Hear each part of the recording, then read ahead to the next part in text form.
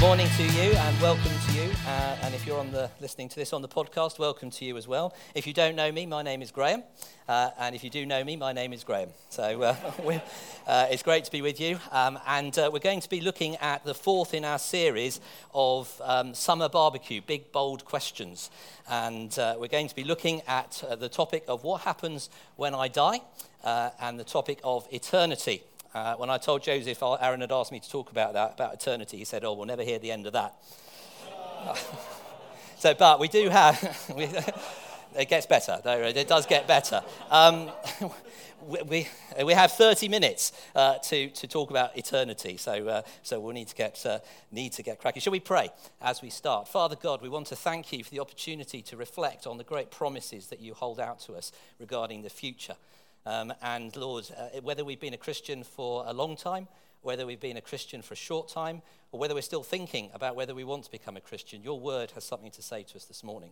Your word is living and it is active, and we pray that it will be living and active here this morning in our hearts and in our minds. In Jesus' name, amen. I love the story of, I'm sure it's not true, but I love the story of Albert Einstein, who was traveling by train one day. And the guard was coming down the carriageway, the aisle, and he saw this man scrabbling around underneath the table on his seat. So he said, "Are you all right, sir?" And Einstein looked up and said, "I can't find my ticket, young man." And the guard recognized him and said, "Well, don't worry, I know who you are. I know you're trustworthy. You're a very famous person. I'm sure you bought a ticket. Don't worry about it. Please do take your seat back again." And Einstein carried on the floor and looked up and said, "Young man, I know that I bought a ticket. The problem is I can't remember where I'm going."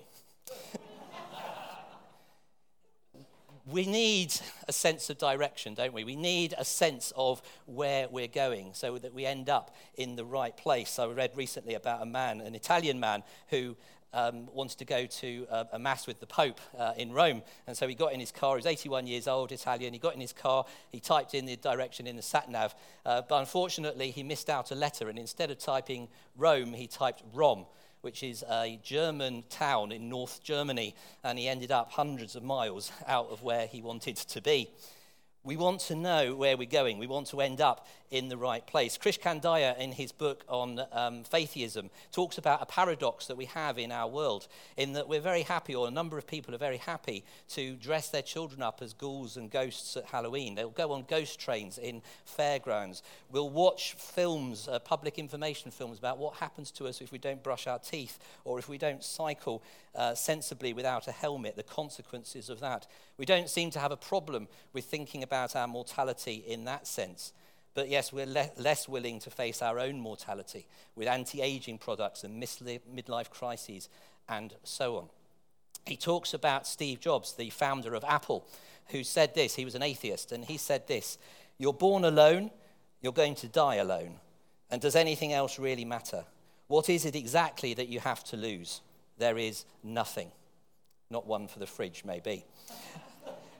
But when Steve Jobs, this great entrepreneur, when he was diagnosed with cancer, when his mortality crashed into his life through that diagnosis, he told his biographer this: "I want to believe in an afterlife, that when you die, it doesn't all just disappear." So when mortality does face us, when we are faced with that issue, it's not surprising that our minds turn to the question of what happens next. So in the few minutes we have this morning, let's have a look at unpacking that question. If you have a Bible with you and you'd like to turn to John chapter 3, we're only going to rest in a couple of verses this morning, but John chapter 3 tells the story of a man named Nicodemus. Nicodemus was a Pharisee. That means he was a teacher of the law. He knew everything there was to know about rules. He would know how to behave in order to earn God's favor. But there was something about Jesus that attracted him to him. And he wanted to discuss this with Jesus, so he came to him at night so that he wouldn't be spotted by the other Pharisees. And he started this conversation with Jesus. And in verse 3, the first thing Jesus says to him is, "I tell you the truth, unless you are born again, you cannot see the kingdom of God."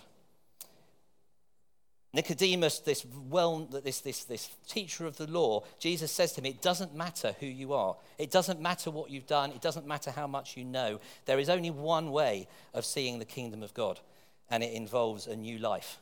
It involves being born again. And as we start this morning, we need to be clear that Jesus does not talk about going up to heaven. That's something that we think of when we talk about heaven. We tend to think about going up to heaven. I don't know if we've got the next slide there. That's the kind of image that we sometimes have of heaven. We sometimes got to earn our way to heaven, that it's up there. It's some kind of escape from this world. But Jesus doesn't talk about that. He talks about entering the kingdom of heaven or seeing the kingdom of heaven or the kingdom of God. The terms kingdom of heaven is a realm, it's a kingdom, it's a place where God is in charge. And the quality of life in that place is all geared towards human flourishing. So when we're thinking about eternity, we're trying to think about a place and a state where the quality of life is geared towards human flourishing. And verses 16 and 17 then in John chapter 3 say this. Some versions have it attributed to Jesus. Some versions, some translation have John writing it. But this is what it says. For God loved the world so much that he gave his one and only Son, so that everyone who believes in him will not perish, but have eternal life. God sent his Son into the world, not to judge the world, but to save the world through him. Fantastic, well-known verses, and they point us to three things that I'd like us to look at this morning in regard to that question of eternity and what happens when I die. The first one is the reality of judgment. These verses and the subsequent verses do talk about judgment, so we will need to grapple with that for a little while. They talk about the hope that is offered in Jesus, and they talk about an invitation to a new quality of a life. So let's have a look at, first of all, the reality of judgment. It's a bit like the elephant in the room. I came across this cartoon the other day. Quite like this one. The elephant in the room. Sorry, if you're on the podcast, you can't see that. But the elephant in the room is we find uncomfortable talking to people about the fact that there will be a judgment on their lives. But it's important. It's important, first of all, because the Bible tells us all the way through that God is a fair and just judge. We can't get away from the fact that that is one of the characteristics of God. If we think about Genesis chapter 3, verse 14 onwards, we find God having to make a judgment, having to make a discipline on Adam and Eve because of the disobedience that they have shown. In Deuteronomy 11, we find this one of these examples where God is making his agreement with his people, with his covenant with his people, and he's saying, if you do these things and keep my commands, these things will go well for you. If you don't obey me and you turn away from me, things will not go so well. In 2 Samuel chapter 12, God rebukes David, King David, for an adulterous affair using the prophet Nathan. The prophets themselves, as towards the end of the Old Testament, constantly announcing God's forthcoming judgment and the consequences of turning away. In Acts chapter 5, we see a judgment on Ananias and Sapphira for their deception in their giving. And of course, in Revelation, we find the ultimate final judgment. And we need to be careful at this point, and I don't want you to get the wrong idea of what I'm saying this morning. We're not saying at all that if you get ill or if something bad happens, that's the judgment of God upon you. That's a very dangerous road to go down, but it's exactly like Josh was saying a minute ago. That sense we just know things are not right. You know, there are things that are not right, and one day God will judge and will put everything right. And these examples in the Bible are examples of that. They are not a blueprint to say that everything that goes wrong is a judgment from God. But secondly, it's important because it chimes with who we are and what makes us human. I don't know if you've been near or around children over the holidays, but you may have heard the phrase, it's not fair. Yeah, it's not fair. We hear that from time to time. Is there anybody here who's driving down the motorway, the steady 70, and somebody goes past you at 150 miles an hour? And there's something in you, isn't there, that wishes there's a police car just around the corner. Because that would be fair. Nobody else? Yeah, there's nobody else. You're the 70s people, aren't you? Just checking. The 70 miles an hour people. Or you're watching a football match or a tennis match or a netball match or a cricket match or something like that. And the umpire and the referee makes a decision that you don't agree with. And depending on how invested you are in the game, you might get quite an explosive reaction to how unfair you think that decision is. Can anyone identify with that? Can anyone identify with John McEnroe in 1981? Finish the phrase, you cannot... That's right. And sometimes when we look at the world, we want to raise our hands to God and say the same thing. As Sarah was talking about last week, there are things that are not right in our world. There is suffering, there's exploitation, there's pain, there's disease, there's death. And we want to join with the psalmist in Psalm 7, verse 6, and say, "Arise, O Lord, in anger. Stand against the fury of my enemies. Wake up, O my God, and bring justice." We want to say to God, you cannot be serious. This cannot be right, these things that are going on. And as Sarah said, we do not worship a God who stands by and does nothing, or a God who turns his back and lets us get on with it with no consequence. We worship a God who is a judge and who does promise that one day he will put everything right. He will put everything right. There will be a judgment on all those individuals and all those corporations and all those situations that bring pain, death, suffering, exploitation. That will happen. There is a problem with that, however. It is great. There's a problem with that. We also have to recognize that if God is the judge, then the standard we have to meet is perfection. He cannot, as a holy and just God, he cannot have any other standard but complete and utter perfection. And Romans 3 verse 23 says this: "Everyone has sinned. We all fall short of God's glorious standard." There is nobody in this room. There is nobody in this town and city. There's nobody in this country. There's nobody in this world who can stand before a holy, just God and say, "I've got it sorted. It's okay." When that judgment comes, you can declare me innocent based on the life that I've lived and the thoughts that I've thought and the things that I've done. Everyone has sinned. I don't know if we've got the next picture. Everyone has sinned. Everyone has fallen short of the target. And again, it's tricky because we can come over as Christians, we can come over as judgmental. We can come over as very polarized when we talk about these things. People get this impression that we're talking about an up and a down destination. I was traveling by train a few weeks ago and I saw this picture. Well, I took this picture of the stairs going up to the train station. It kind of flicked me. Sometimes we just think in terms of destinations, right? You're either on the way up to heaven or you're on the way down to hell, and that's it. Stand on the right side. And sometimes that we can give the wrong impression about that. But for the moment, we'll look at that a little bit later on. But for now, we recognize that there is a reality of judgment, that one day each one of us will be judged on our lives. And we have to stand before God and say, guilty. Can you turn to the person next to you? Just say, I hope this gets cheerier soon. It's a great bank holiday, rousing the troops kind of message, isn't it? But there is good news. Say, hooray! There is good news, because this passage also talks about the hope that is offered in Jesus. The good news is that we do not have to play guessing games with God. We do not have to go around thinking, well, if I do this, if I do that, if I do the other, that should be enough to get me into this place called heaven. I should be okay if I just do this, if I live a good life, if I don't swear, if I give to the church. Whatever it happens to be, we think we can earn it. The good news is, first of all, we can't do that. We know that. But the second part of the good news is that verse 17 tells us that Jesus came not to judge the world, but to save the world. Not to judge, but to save. And the fantastic, exciting thing is that at God's initiative, motivated by love, God sent Jesus into this world so that we might know the outcome of that judgment already. We don't have to play guessing games. We don't have to have a crystal ball. We don't have to look into some mythical future in the distance and say, I wonder what the verdict will be. We can know what the verdict will be here and now. And in verse 14 in John chapter 3, it refers to this strange little incident back in the Old Testament in Numbers, where the people of God have been rescued from slavery. Moses has led them out of Egypt, and they've been wandering around. They've made mistakes. They've been wandering around, not getting to the land that they've been promised, and they're grumbling about their situations. Did you know God doesn't like grumbling?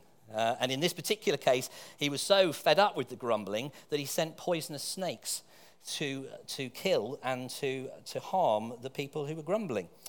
And so people were dying, and then God tells Moses to make an image of a poisonous snake. So the image of the snakes, the image of the things that were killing the people, he said, hold this up, and those who look at it will be healed. You'll find that story in Numbers chapter 21. So by looking on the thing that is killing you, you will be healed. And John's referring to this in this John chapter 3. And he's saying, as we look at Jesus and what will come with the life and death of Jesus, as we look at Jesus, as Jesus is lifted up on a cross to die, as you look upon that, that is the place of salvation. That is the place where you can know the outcome of the judgment against you. I hope that makes sense. I hope I'm explaining that clearly. By dying on a cross, it's the visible way that God is dealing with the behaviors and the attitudes that will bring about a guilty judgment in the future. In the agony of the cross, in the pain and the destruction of the cross, Jesus, a bit like a magnet, is attracting and carrying with him all of the idolatry, all of the sin, all of the death, all of the problems, not just from the past, not just in the present, but in the future as well. Every single bit of darkness was attracted to him and rested upon him. And the simple fact is, if I look at that and I agree and accept that that's what's happened, and I believe that is what's happened, I know that the judgment in the future will be innocent. It will be not guilty. It will be righteous. That is what I know for certain. And there'll be many in this room who are listening to this podcast who will know that and have known that for years. There may be some today for whom that's news. And if it is, it's good news. It's great news. But sometimes in our world, hope can be a flimsy word. We say things like, I hope it won't rain tomorrow. I hope England will bat out the day today. 50-50, isn't it? And when we talk about hope in Christian sense, it's not that. So I want to try a quick experiment. Is that okay? Over here, I have a box with a question mark on it. I'm going to describe what's in this box as best I can, but you can't see what's in it. In this box, there is something from my garden. It's from near the pond, from a flower bed. It is roughly roundish, oval shape. It's very, very hard. It's grey and mottled in colour. And that is what's in this box here. Over here is another box, with another question mark on it. In this box is something I got from a shop, a supermarket, which will not be named. It is a cylindrical thing, standing upright, about that sort of height. It is bright red. And around the edge there are pictures of other little things. In the cylinder, in the hollow cylinder, it is filled with other shapes that are roughly rectangular and wrapped in shiny paper. Okay? Could you turn to the person next to you? Just have a quick conversation. What do you think's in box number 1? What do you think's in box number 2? Yeah.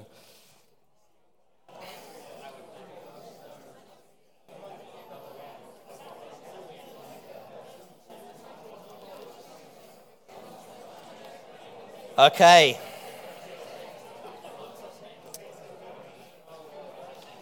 Okay, well, now the moment of truth.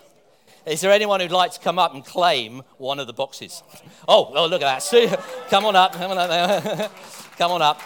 Now, you can only have what is in one of the boxes. You can't have both, okay? So would you like box number 1 or would you like box number 2? 2. Okay, so before we open it, do you want to change your mind? No. Okay, what do you think is in the box? Celebration. That's pretty specific. Why do you think that?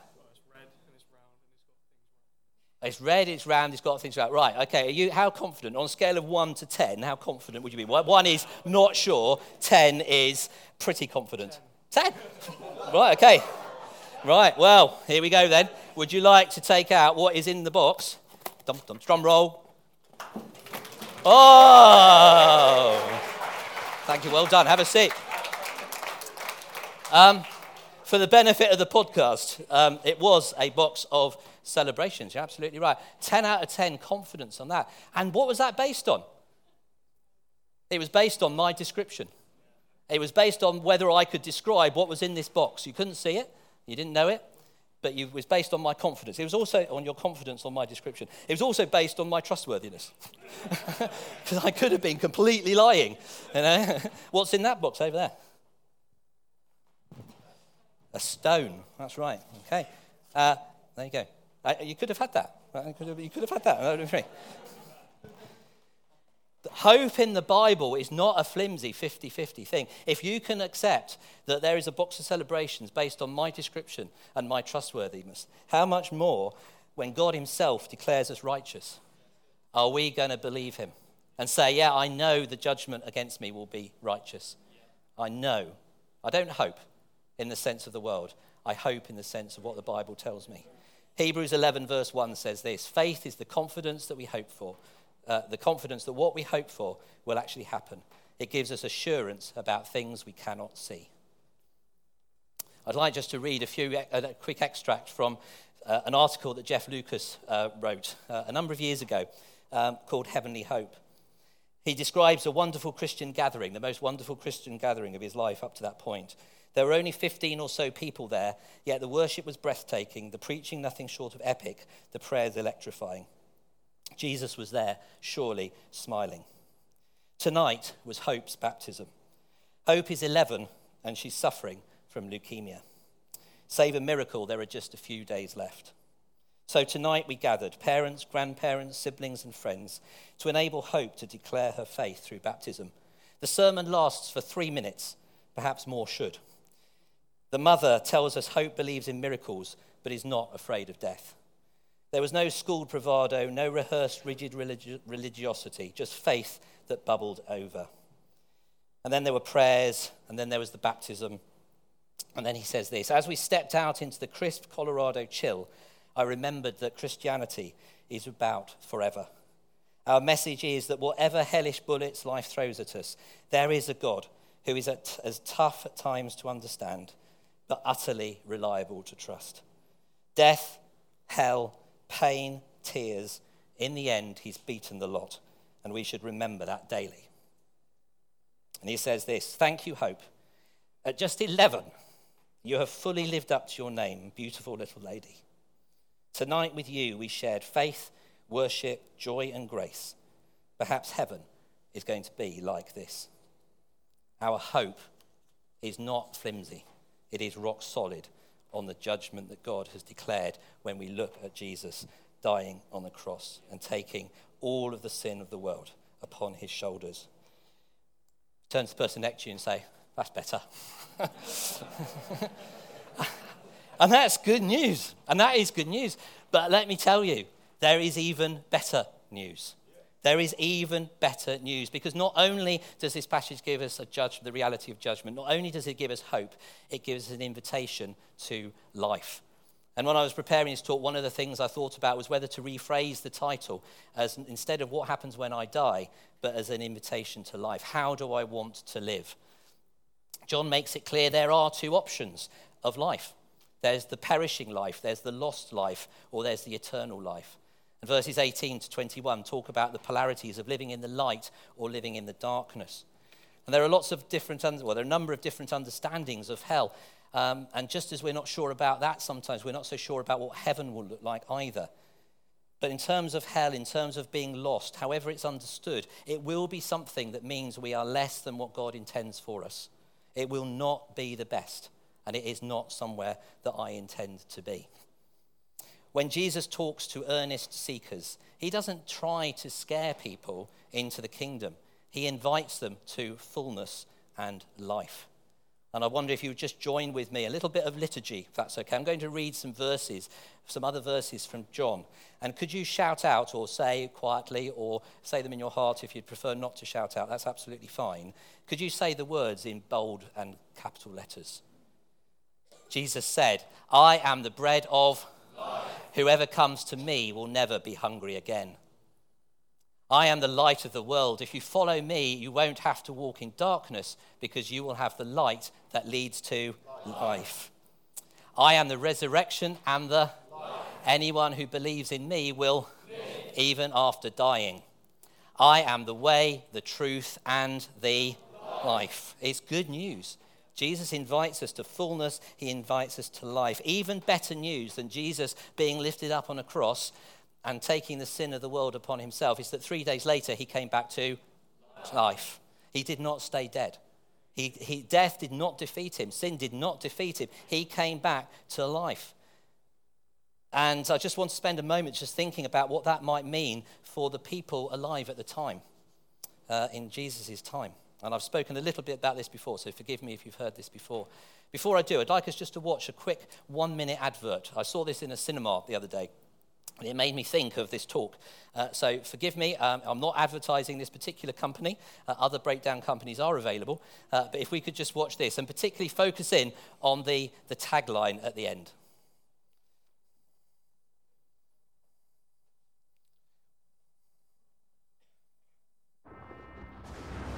What's wrong with it? Sounds like me first thing in the morning. Everybody chill. Panicking ain't gonna get us anywhere. We're all gonna die. Commencing standard emergency breakdown procedure. Here we go. Option 1. Yes, 1. Permission to strap myself to the roof and get struck by lightning. With any luck, my exploding head will act as a distress flare to any passing ships. Guys, relax. I'm with the AA. You just tap the app and help's on the way. You can even track the mechanic right to your side. No one's gonna turn up 3 million years into deep space. 1! Hi, guys. Uno! Let's see what the problem is. Okay, try that. Is there anything else? Yeah, can you fix him? I can fix him.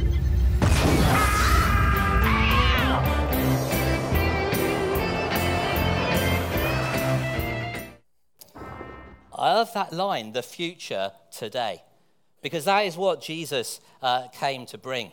He came to bring the future into the present. He came to bring the future judgment into the present so we might know what it is. He brings to bring the life of the age to come into the present. And the people at the time would have thought of the present age as a time of suffering, the time of darkness, the time where everything was wrong. If you have a look at the next slide. Everything was wrong. There would be this point in the future where God would where God would sort everything out and make things right. And through Jesus, God is saying, I'm going to bring the age to come, if you have the next slide, into the present age. I'm going to bring the quality of the life of the age to come into the present. And so we have this dual time at the moment where we can live in the life of the age to come. And when John talks about eternal life, the words eternal life can be translated as the life of the age to come. It means we can have the quality, not just the length of life for eternity. He's talking about its quality. We can have the quality of the eternal life, the quality of the age to come when everything gets put right. We can have that in the present through the death and resurrection of Jesus Christ. Time is going. I'm going to just shorten a little bit what I want to say. So I wanted time to pray and to reflect. But let me just say this. The invitation that Jesus offers is an invitation to a life of the age to come now. We know that we're still in an in-between time. We know that part of the eternal life, the life of the age to come, is joining in with God, with the work of resurrection and transformation in the present age where we still have suffering, we still have problems. God's working to sort that out. So when we do something creative, compassionate, caring, or considerate, we're living the life of the age to come. When we sense the presence of God, that joyous spirit that lifts us and makes us aware of his presence, that's living in the age to come. When we see a beautiful sunset or we marvel at the mountains, the rivers, the coasts, we give praise to our Creator God, we're living the life of the age to come. When we campaign for justice, when we lift up the vulnerable, when we change our lifestyles so that they are more environmentally friendly, we're living the life of the age to come. When we laugh at genuine life-affirming humor, we are living the life of the age to come. The question then is this: how do I want to live? Do I want to live a life that's described in these passages as in darkness, without God, becoming less and less the person that I'm intended to be until ultimately God has no option but to allow me to be a shadow of what a real human being is supposed to be, in whatever form that might take? Or do I want to live the life of the age to come? Do I want to live the life of the age to come now, knowing that the judgment on me will be innocent, will be righteous, and knowing that I can co-rule, that I can join in with God in his work in bringing that new age, the age to come, into the present age, started through the death and the resurrection of Jesus. I'd like to read some words of a song, and then I'll play the song to you. It's a song that when I first heard it a few weeks ago, I thought it was an old hymn with new music, but it turns out it is a modern song. And as I read these words, this is the third verse, I'll just read them to you. As a response, all I'd ask you to do is just consider these words. You may want to physically nod if you agree with them. You may not want to do that. You may want to be thinking, do I agree with these words? If so, yes, this is great confidence. If not, it may be that you would like to ask some questions about it. That's fine. But this is the third verse of this song. No fate I dread. I know I am forgiven.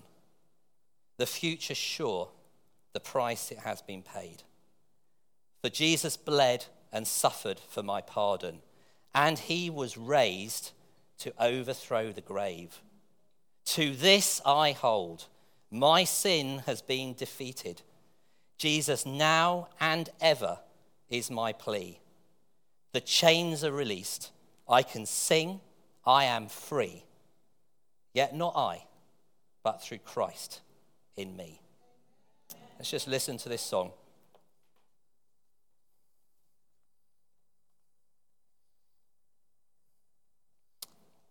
Tell you what, don't worry, it's okay.